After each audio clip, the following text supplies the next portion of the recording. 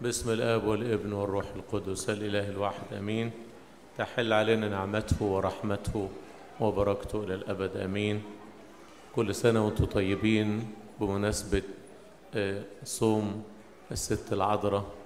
ربنا يجعلها أيام بركة عليكم وعلى أولادكم وعلى الكنيسة في كل مكان.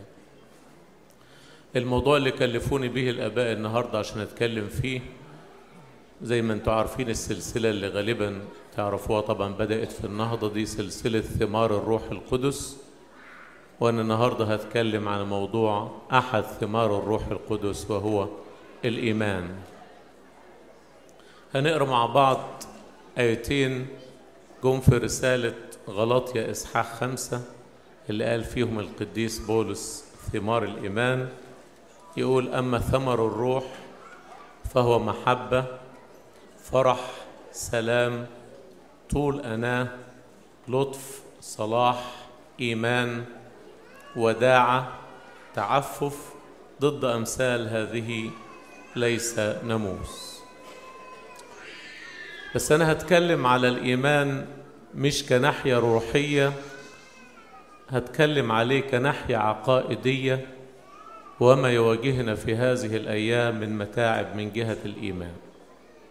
ليه هتكلم عنه من كناحية عقائدية؟ إن احنا بنسمع عظات روحية كتير، معظم عظاتنا في القداسات وفي الاجتماعات عظات روحية. نمرة 2، احنا بنواجه في هذه الأيام من خلال السوشيال ميديا بكلام كتير صعب عن الإيمان وتشكيك، سواء من غير المسيحيين أو من مسيحيين ليهم آراء مختلفة وأفكار مختلفة.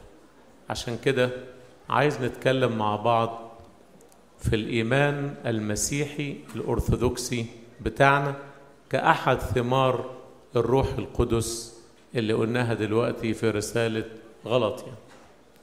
في فرق بين ثمار الروح القدس ومواهب الروح القدس. مواهب الروح القدس جت في مكانين في الكتاب المقدس، في رومية 12 وفي كورنثوس الأولى 12. إيه علاقة الروح القدس بالإيمان؟ هل هناك علاقة بين الإيمان والروح القدس؟ نعم. بيوضح العلاقة دي بوضوح شديد القديس بولس الرسول في رسالة كورنثوس الأولى إصحاح 12 وآية 23. يقول: لذلك أعرفكم أن ليس أحد وهو يتكلم بروح الله يقول أن يسوع أناثما، وليس أحد يقدر أن يقول أن يسوع رب إلا بالروح القدس. يبقى الإيمان السليم هو ثمرة لعمل الروح القدس في قلب الإنسان، سواء الإنسان ده كان مسيحي يعني مؤمن أو كان إنسان غير مؤمن، الروح القدس بيقوده إلى الإيمان. يعني إيه الروح القدس يقود غير المؤمن إلى الإيمان؟ هل في عندنا أمثلة في الكتاب المقدس بتقول أن الروح القدس جاب ناس غير مؤمنين؟ نعم.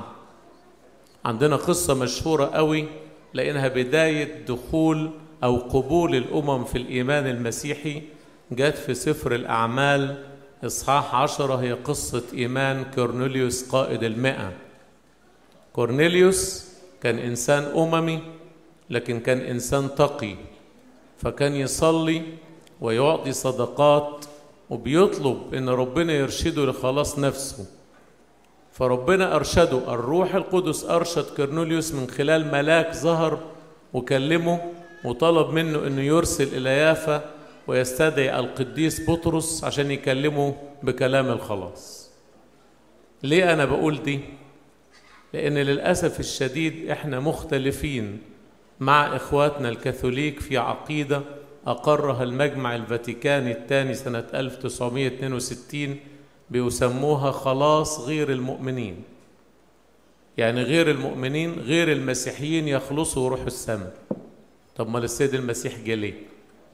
بيقول إنه في موقف كورنيليوس ده جات آية بتقول: في كل أمة الذي يتقيه ويصنع البر مقبول عنده. طب ما إذا كان الآية دي مفهومها كده، ليه ربنا أو ملاك كلم كورنيليوس وقال له ابعت استدعي سمعان الملقب بطرس استدعيه من يافا وهو يكلمك كلام تخلص أنت وأهل بيتك. إذا كان كل اللي يصنع البر مقبول أمامه ومش محتاج الإيمان، إيه الضرورة أن يجي يظهر الملاك ويكلم كورنيليوس بهذا الطلب؟ الضرورة أن الملاك يقوده عشان يبعت للقديس بطرس يكلمه على كلام الإيمان. وقصة إيمان كورنيليوس دي عشان كان فيها صعوبة شديدة، لأن هي مدخل الأمم لقبول الإيمان، وده كان أمر رفضينه اليهود تماما. حصلت فيها حاجة استثنائية ما تكررتش تاني في الكنيسة. إيه هي؟ كان دايما الأول يكلموهم كلام، يعني يعلموهم الإيمان، وبعدين بعد ما يعلموهم الإيمان يعملوا إيه؟ يعمدوهم، وبعد ما يعمدوهم يحل عليهم الروح القدس من خلال وضع يد الآباء الرسل. في القصة دي عشان اليهود تقبلهم ليها صعب جدا، رافضين قبول الأمم، ولما بدأوا يقبلوا الأمم قالوا يبقى لازم الأول يتهودوا. يعني يتهودوا؟ يعني يختتنوا ويمارسوا كل الشرائع الموسوية والطقوس وتقديم الذبائح، وبعدين يدخلوا الإيمان زينا يعني. طب ليه؟ الناموس أعطي لليهود كإعداد لمجيء السيد المسيح، وجه السيد المسيح. إيه الضرورة من اللفة دي؟ استصعبوا اليهود على نفسهم هذا، سموها في اللاهوت أو في العقيدة اسمها قضية التهود، وانعقد بسببها مجمع، أول مجمع جه سيرته في سفر الأعمال إصحاح 15. والقديس بطرس حكى القصة دي فقال لهم ده وأنا أتكلم قبل ما عمدهم حل عليهم الروح القدس. وده الاستثناء، دايما كان الكلام يعلمهم الإيمان وبعدين يعمدهم وبعدين يحل عليهم الروح القدس. المرة دي والقديس بطرس يتكلم حل عليهم الروح القدس قبل أن يعمدهم. ليه؟ عشان يطمن اليهود ويطمن القديس بطرس نفسه اللي كان قلقان. القديس بطرس سمع القصة من الرجال اللي أرسلهم كورنيليوس يستدعوه، وبعدين لما راح لكورنيليوس طلب منه يسمع منه تاني، وبعدين حكاها في مجمع أورشليم مرة ثالثة. ليه ده كله؟ لأن القديس بطرس كان واحد من اللي يستصعب على نفسه قبول الأمم في دخولهم إلى الإيمان. عشان كده لا نقبل العقيدة بتاعت خلاص غير المؤمنين بدون دم السيد المسيح. سيدنا البابا شنودة الله ينيح نفسه لما البابا يوحنا بولس السادس أصدر وثيقة تبرئة السيد اليهود من دم السيد المسيح، عقد مجمع وأصدر بيان كان فيه عبارة جميلة أو ذهبية، قال نحن لا نبرئ اليهود من دم السيد المسيح، ولكن نريد تبرئة اليهود بدم السيد المسيح. يعني إيه؟ يعني يؤمنوا بدم السيد المسيح.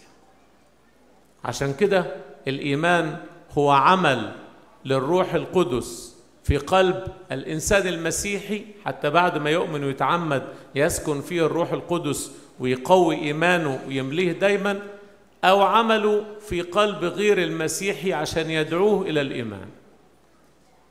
فدي نقطة مهمة جدا إحنا لا نقبلها في الكنيسة القبطية الأرثوذكسية. بماذا نؤمن نحن كمسيحيين؟ نمرة واحد، نؤمن بلاهوت السيد المسيح له كل المجد. وده الكلام ده طبعا موجود في آيات كتير، أنا هذكر منه القليل جدا، بالذات اللي جه في إنجيل القديس يوحنا 3 16 و18 و36 بيقول لأنه هكذا أحب الله العالم حتى بذل ابنه الوحيد لكي لا يهلك كل من يؤمن به. يبقى المدخل الوحيد لعدم الهلاك هو الإيمان بمين؟ بالسيد المسيح. إيمان بإيه؟ بلاهوته، إن هو الله المتجسد. وفي آية 18 و36 يقول كده ربنا يسوع المسيح الذي لا يؤمن به لا يدان، والذي لا يؤمن به قد دين لأنه لم يؤمن باسم ابن الله الوحيد. يعني إيه قد دين؟ يعني طول ما هو غير مؤمن يظل واقع تحت الدينونة. وفي آية 36 يأكد الكلام تاني الذي يؤمن بالابن له حياة أبدية، والذي لا يؤمن بالابن لن يرى حياة أبدية بل يمكث عليه غضب الله أو غضب الآب. أنا بقول كده لأن في بعض الآراء المسيحية حاليا اللي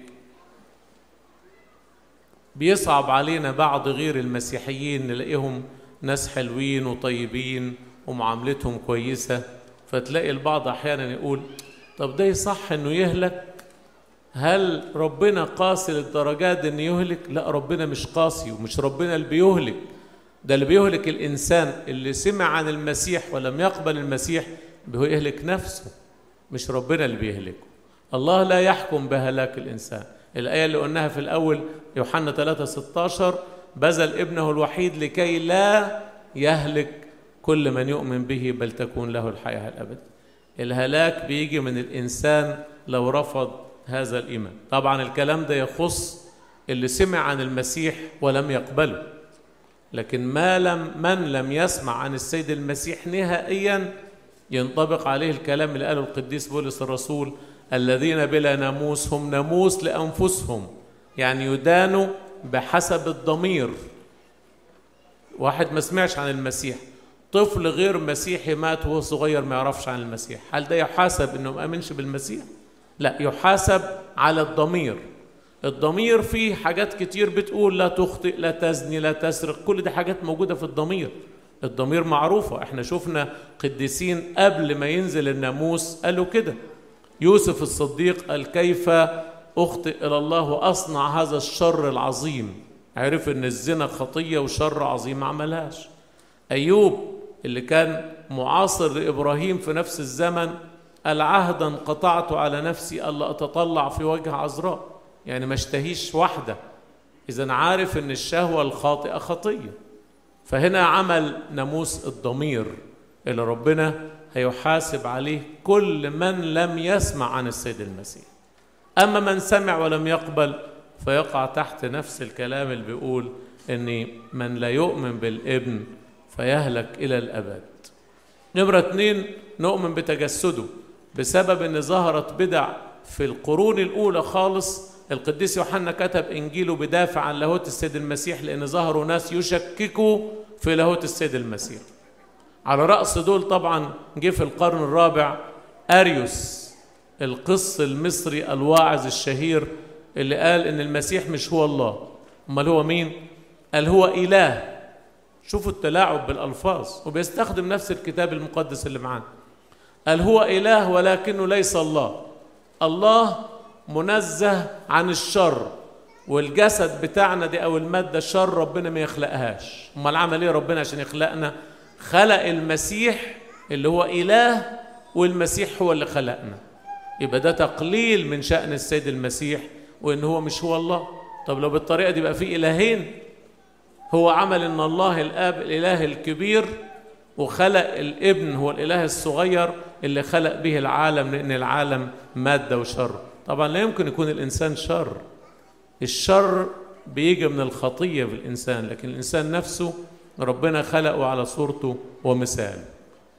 عشان كده مجمع نقيا انعقد وحرم أريوس، وللأسف ما زال ليه أتباع موجودين في أماكن كثيرة. كل من يرفض أن المسيح هو الله ده يعتبر أريوسي، هو نفس الفكر. نمرة 2، نؤمن أن السيد المسيح تجسد. وخدوا بالكم في فرق، غير المؤمنين بالذات في مصر بيهاجمونا يقولوا المسيح إنسان وانتوا خليتوه إله. احنا ما قلناش كده، احنا بنقول المسيح هو الله وتجسد، مش هو إنسان واحنا خليناها الله. إنسان وخليناها الله تبقى غلط، مش ممكن. لكن الله تجسد، يقدر يعمل كده ولا لا؟ يقدر يعمل كده. ليه؟ لأن هو على كل شيء قدير. كل شيء دي تنطبق عليها كل حاجة بما فيها التجسد، فاحنا بنؤمن بتجسده. القديس يوحنا كتب الرسائل بتاعته عشان يدافع عن ناسوت السيد المسيح، فقال ايه في الرسالة الأولى؟ يقول الذي كان من البدء، ماله ده؟ يقول سمعناه رأيناه بعيوننا شاهدناه ولمسته أيدينا من جهة كلمة الحياة، فإن الحياة قد أظهرت وقد رأينا ونشهد ونخبركم بالحياة الأبدية التي كانت عند الآب وأظهرت. يعني اللي كان من البدء ده اللي هو الأزلي تجسد واحنا شفناه بعينينا ولمسته ايدينا واتعاملنا معاه. ودي الكلمة أو الآيتين اللي جم في إنجيل يوحنا إصحاح 1. أول آية بتقول في البدء كان الكلمة والكلمة كان عند الله وكان الكلمة الله. يجي بعد كده القديس يوحنا في آية 14 في نفس الإصحاح يقول والكلمة صار جسدا وحل بيننا ورأينا مجده مثل مجد ابن وحيد لأبيه. يعني هو الأزلي ده حل وسطينا وشفناه، أخذ جسد، تجسد. عشان كده احنا بنؤمن بأن السيد المسيح ناسوت كامل، إله كامل الذي يحل فيه كل ملء اللاهوت جسديا وناسوت كامل. عشان كده لا نعصر لما نشوف أي تصرف إنساني للسيد المسيح، طبعا ما خلا الخطية لأنه إنسان كامل. صلى بطبيعته الإلهية ولا الناسوتية؟ الناسوتية. جاع، عطش، تعب، نام، كل هذه الأمور ما تقلقناش في حاجة أبدا، لأن السيد المسيح له طبيعة ناسوتية كاملة. لو ما عملش كده يبقى بيمثل. وده اللي قالوه بعض الناس، ناس اسمه الدوسيتيين، قالوا السيد المسيح أخذ جسد خيالي من الإثير، يعني جسد خده من الهوى وبعد ما خلص مهمة الخلاص واختفى. يبقى إذا ما أخدش جسد الإنسان، يبقى الإنسان لم يفدى. لو السيد المسيح لم يأخذ جسد حقيقي يبقى ما فداش الإنسان. وفي البعض يقول لك ده أخذ جسد خاص به من السماء، برضو دي غلط. ليه؟ لأن لو أخذ أي جسد غير جسدنا الإنساني يبقى ما فدناش. فلازم يكون جسد الإنسان هو اللي أخذه السيد المسيح عشان يفدينا. أيضا نؤمن بلاهوت الروح القدس. ظهر واحد في القرن الخامس اسمه مقدونيوس، وللأسف كل المبتدعين الكبار كانوا بطاركة، كهنة مشهورين، رؤساء أديرة. أريوس كان كاهن واعظ شهير جدا وقدير. نسطور كان بطرك القسطنطينية اللي أنكر لاهوت السيد المسيح وقال المسيح ما اتحدش اللاهوت بالناسوت في أحشاء العذراء، ده ولدت إنسان هو يسوع وبعدين حل عليه اللاهوت. الكنيسة يقول لك حل دي معناها مصاحبة، يعني ممكن يفرقوا. يبقى إيه اللي يأكد لنا أو يضمن لنا أن الخلاص تم على الصليب لما كان اللاهوت متحد بالناسوت؟ فرفضته. نسطور كان بطرك القسطنطينية. مقدونيوس اللي هو بيسموه عدو الروح القدس برضو كان بطرك القسطنطينية. قال ايه نسطور؟ قال الروح القدس ده طاقة أو قوة ولكنه ليس أقنوم. طبعا الكنيسة فندت الآراء دي في المجامع وردت عليهم، لكن تعالوا نقرأ كم آية بسيطة عن الروح القدس تبين هل هو طاقة أو قوة ولا أقنوم. ربنا يسوع المسيح في آخر حاجة في إنجيل القديس متى وقول اذهبوا وتلمذوا جميع الأمم وعمدوهم باسم الآب والابن والروح القدس، على نفس المستوى الآب والابن والروح القدس، وقال باسم مش بأسماء لأن هم مش ثلاثة، هم واحد في الجوهر وثلاثة أقانيم. فلو هو طاقة أو قوة مش ممكن ربنا هيسويه بالآب والابن. وقول من جدف على الروح القدس فليس له مغفرة إلى الأبد. هل اللي جدف على طاقة أو قوة لا يغفر له إلى الأبد؟ لا يمكن. ده عشان هو الله، فاللي جدف عليه بمعنى رفض الاستجابة لنداء الروح القدس بالتوبة طول حياته لن يغفر له إلى الأبد. هذا التجديف على الروح القدس معناه الروح القدس يحاول يبكتنا ويرجعنا عن الخطية. اللي يستمع له يبقى كويس، اللي يرفض لغاية ما يترك العالم ده هو التجديف على الروح القدس. أيضا نؤمن بكل ما جاء في الكتاب المقدس، كل كلمة في الكتاب المقدس.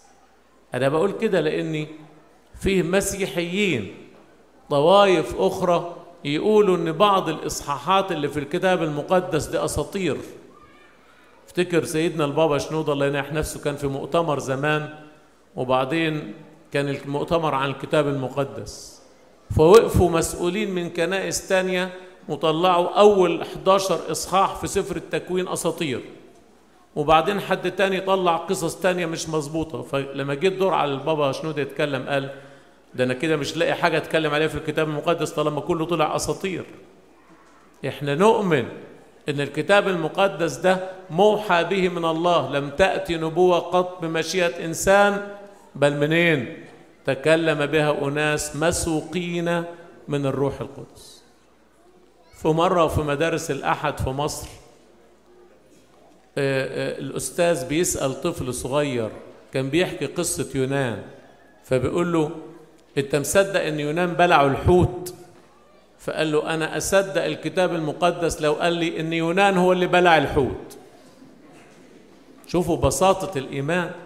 لو قعد الإنسان يحسبها بالعقل وأنا هتكلم عن هذا التحدي تبقى مشكلة كبيرة. وفعلا كان في تشكيك لغاية ما من حوالي 60-70 سنة كان يقولوا في حوت يبلع إنسان، لغاية ما طلعت طبعا اكتشف الحيتان اللي تبلع أعداد، ومن ضمن خدوه في مرة في مصر حوت كان محنط، عرضوه في مصر وشافته الناس. إيماننا بكل كلمة في الكتاب المقدس، ما تخافوش من أي حد يشكك. أيضا نؤمن بكل أسرار وعقائد الكنيسة وقوانينها. يقول لأن عالمين أولا، القديس بطرس يقول كده في رسالته الثانية الإصحاح الأولاني آية 20: إن كل نبوة الكتاب ليست من تفسير خاص. ما ينفعش الكتاب كل واحد يفسره على مزاجه. ودين احنا شفنا في بعض الطوائف لما كل واحد بيفسر الكتاب المقدس على مزاجه طلعت آلاف الطوائف. في الكنائس الرسولية في هد من فوق، في البابا، في السينود المجمع المقدس هو اللي يقول دي صح ولا غلط. الكتاب المقدس موحى به من الروح القدس، الآباء القديسين الأوائل فسروه وتفسيراتهم وكتاباتهم موجودة، وإحنا ماشيين على هذا الخط. أي حد يطلع بره عن الخط ده يبقى غلط. يعني معناه ما حدش يفسر تاني؟ لا، نفسر لكن داخل هذا الإطار اللي قبلته الكنيسة. طبعا الإيمان ده بيقابل الشيطان بحرب فظيعة جدا من بداية المسيحية، والحرب دي خدت مراحل كثيرة مختلفة. أول مرحلة حارب بيها الإيمان كانت الاستشهاد، لكن فشل فيها الشيطان، لأن الاستشهاد ده طلع لنا قديسين على كل المستويات والمراحل، حتى أطفال أمهاتهم وأبهاتهم قدموهم للاستشهاد ورفضوا أن ينكروا الإيمان، زي الأم دلاجي والأم رفقة، زي القديس كرياكوس الطفل وأبانوب. فالشيطان لقى القصة دي خسرانة، لأن مش بس كده، ده حتى غير المؤمنين كان يشوفوا احتمال المؤمنين وعذاباتهم يروحوا يأمنوا. تلاقي واحد شهيد يتمسك، واقفين 500 واحد كلهم يقولوا احنا مسيحيين ويستشهدوا. فقصة الاستشهاد الشيطان لقاها خسرانة، راح طلع بفكرة جهنمية صعبة ضرت الكنيسة وما زالت الآن. هي ايه؟ حرب الكنيسة بالبدع والهرطقات. والبدع والهرطقات تبقى منين؟ من جوه الكنيسة، ما تكونش من بره. من بره مش هتأثر، وما تكونش في أشخاص عاديين، سامحوني عشان تأثيرهم يبقى قليل، ما تبقى في مين؟ قيادات في الكنيسة. لما يجي يحارب واحد من الشعب في عقيدة هيأثر على الناس في ايه؟ لكن لما يجي يحارب بواحد بطرك زي نسطور يضيع شعبه كله، واحد زي مقدونيوس يضيع شعبه كله، واحد زي أوطاخي كان رئيس دير يضيع شعب كامل. فبدعة أو حرب البدع والهرطقات الشيطان غير الاستراتيجي بتاعته من الاستشهاد اللي طلعت قديسين للبدع اللي دسها جوه الكنيسة، مستخدما آباء من آباء الكنيسة. طبعا في حروب قديمة كلنا عارفينها، مش عاوز أتكلم عليها. الإنجيل محرف، المسيح مش هو الله، إزاي تجسد، ولا ما كان في الأرض كان مين في السماء، كله ده كلام مردود عليه ومكرر. أنا عاوز أتكلم بسرعة عن عدة أنواع من الحروب اللي بتواجه الإيمان، ومش هتوسع فيها لأن كل موضوع في دول عايز محاضرة لوحده.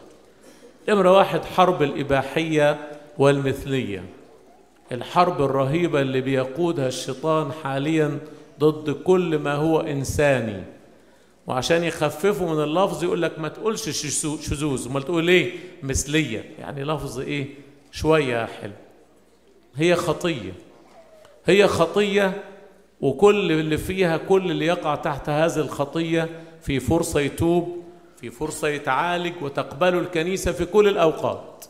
لكن من يظل تحت هذه الخطية القديس بولس الرسول سماهم أبناء المعصية إذا ظلوا تحت هذه الخطية.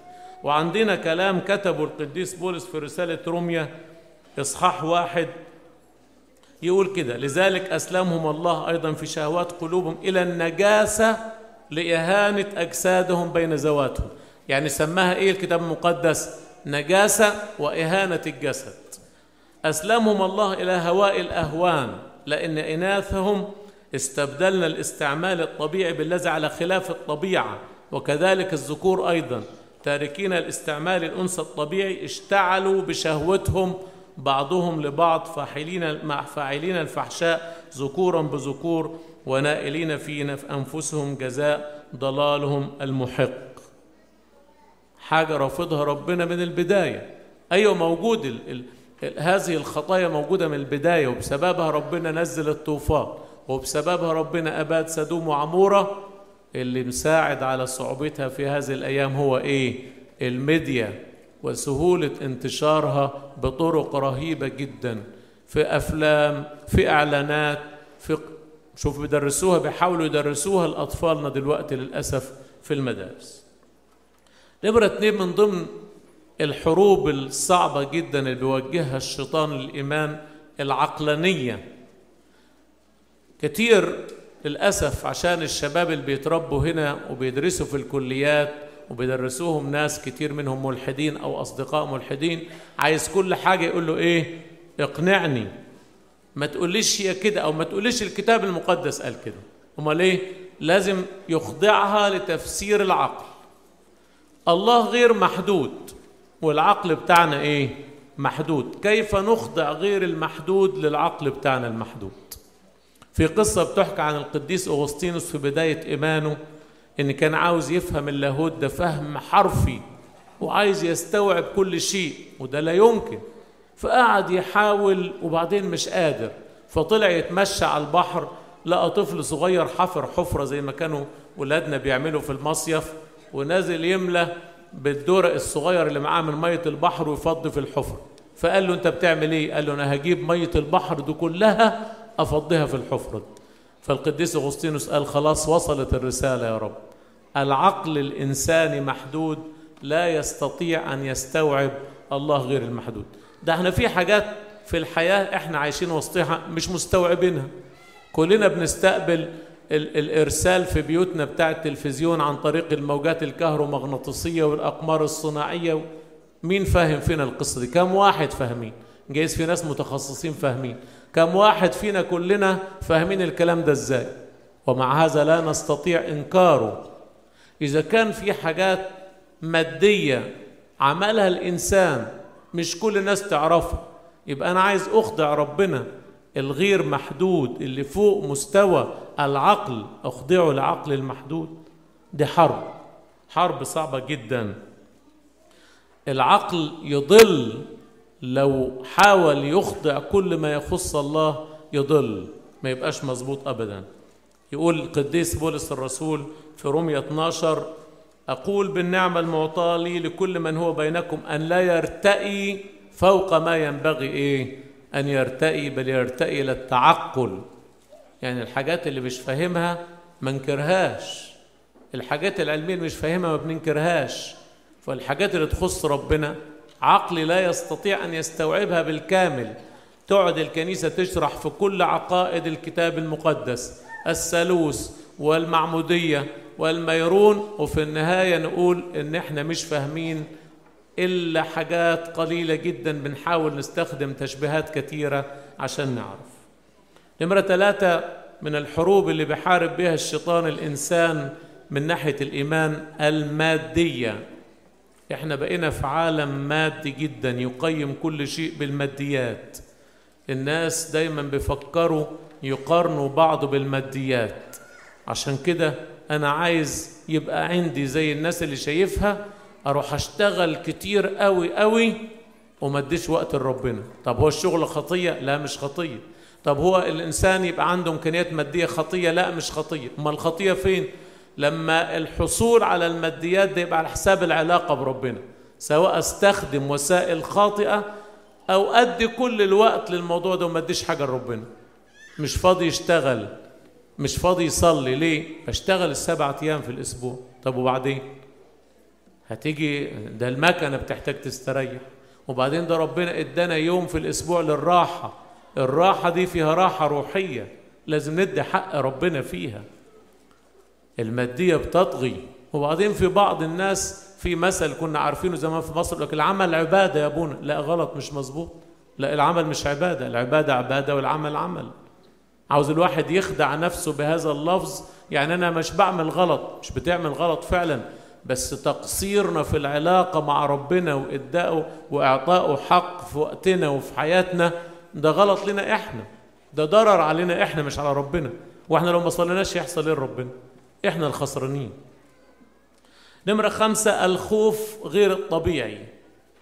طبعا مش مقصود به الخوف الطبيعي اللي كلنا بنخافه، لأن ده حاجة غريزية فينا. إنما في ناس دايما خايفة من حاجات غريبة، خايف من المستقبل، خايف من المجهول، خايف من بكرة، مع إن ربنا قال لا تهتموا للغد، دع الغد يهتم إيه؟ لشأنه أو لنفسه.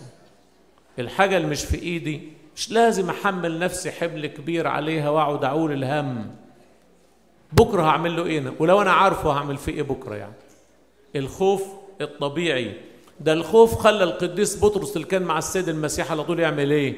ينكر ويلعن ويجدف ويحلف. ده كله ده خوف غير طبيعي وغير مبرر. ربنا حط الخائفون قبل غير المؤمنين في الفئات اللي هتهلك في سفر الرؤيا. يقول أما الخائفون غير المؤمنين والرجسون والقاتلون والزنا والسحرة وعبدة الأوثان وجميع الكذبة فنصيبهم في البحيرة المتقدة بنار وكبريت الذي هو الموت الثاني. نمرة 1 الخائفون، نمرة 2 المؤمنين. جايز لأن الخوف يبعد الإنسان عن الإيمان. حرب تانية، حرب التشكيك.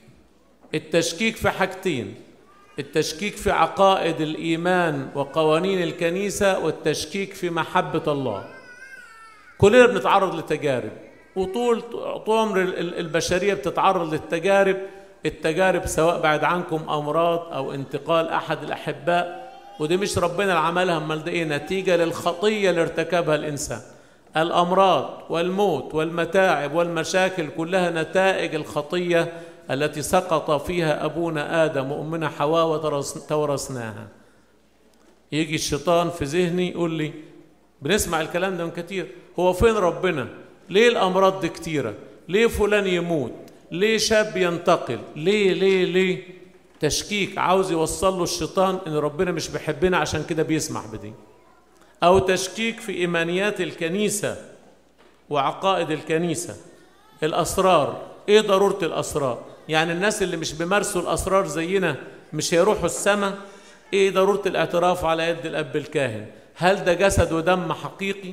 في ناس دلوقتي طالعين في المقدر جديد يقولوا ما فيش دينونة، ربنا طيب وحنين، ما تكلموناش عن الدينونة، كلمونا عن ربنا الطيب وحنين. هو فعلا طيب وحنين بس عادل. وده ياما، ده في متى 25 إصحاح 25 في الجزء الأخير اللي في الكلام عن الدينونة، يجلس عن يمينه، يجيب الأبرار عن يمينه، بعد عنكم الأشرار عن شماله، ويقول له دول روحوا إلى الملكوت المعد لكم من قبل إنشاء العالم، ويقول على شماله إيه؟ اذهبوا إلى النار المعدة لإبليس وملائكته. إزاي ننكر الدينونة؟ واحد مش عايز يتوب، بدل ما يقول أنا غلطان مش عايز أتوب يقول إيه؟ مفيش دينونة. ربنا حنين، مش ممكن يهلك الناس، وربنا مش هيهلك. اللي هيهلكني أنا، أعمالي أنا، إيماني أنا. الكسل وعدم الرغبة في الجهاد إحدى الحروب. احنا بنستهلك وقت كتير قوي في السوشيال ميديا والقنوات والحاجات اللي في ايدينا دلوقتي في التليفون في كل حاجة، ونيجي عند الصلوات وقراية الكتاب المقدس ونقول ايه؟ تعبانين. انا جاي راجع يا ابونا من الشغل طول النهار تعبان، او راجعة من الشغل مش قادرة، في حين المتوسط الافريج بتاع استخدامنا للسوشيال ميديا في اليوم 2.5 ساعة. طب 2.5 ساعة دول ما نلاقيش حاجة فيهم لربنا؟ مش قادر. كسل، حرب الكسل. خد بالكم احنا في اي حاجة بنشتغلها في حياتنا محتاجة مجهود عشان ننجح فيها. اللي عاوز يدخل كلية كبيرة ويبقى دكتور ولا يتعمق أكتر وأكتر بيعمل إيه؟ بيتعب في المذاكرة. اللي عايز البيزنس بتاعه بينجح بيتعب في عمله. طب اللي عايز يتوب، لا عايز يتوب أوتوماتيك ما يتعبش. هو يبقى نايم على السرير كده وما يصليش، مش قادر يصلي، ما فيش وقت يقرأ الكتاب المقدس، بس عايز ربنا يتوبه. ليه بقى؟ إذا كان الأمور المادية فيها جهاد، يبقى الأمور الإيمانية الحياتية اللي بتقود الإنسان لأبديته ما فيهاش جهاد. مش معقول. يقول القديس بولس الرسول: إن كان أحد يجاهد لا يكلل إن لم يجاهد قانونيا، يمشي تبع قانون الكنيسة. آخر نقطة عشان الوقت: مهاجمة كل المتمسكين بالإيمان الصحيح. يعني إيه؟ أي حد كاهن، أسقف، بطرك، خادم يدافع عن الإيمان الصح على طول في تهمة جاهزة، يقول لك ده متعصب، ده متشدد. في فرق شاسع بين التعصب والتشدد والتمسك. التمسك بالإيمان ده واجب على كل خادم في الكنيسة بكل درجاتها.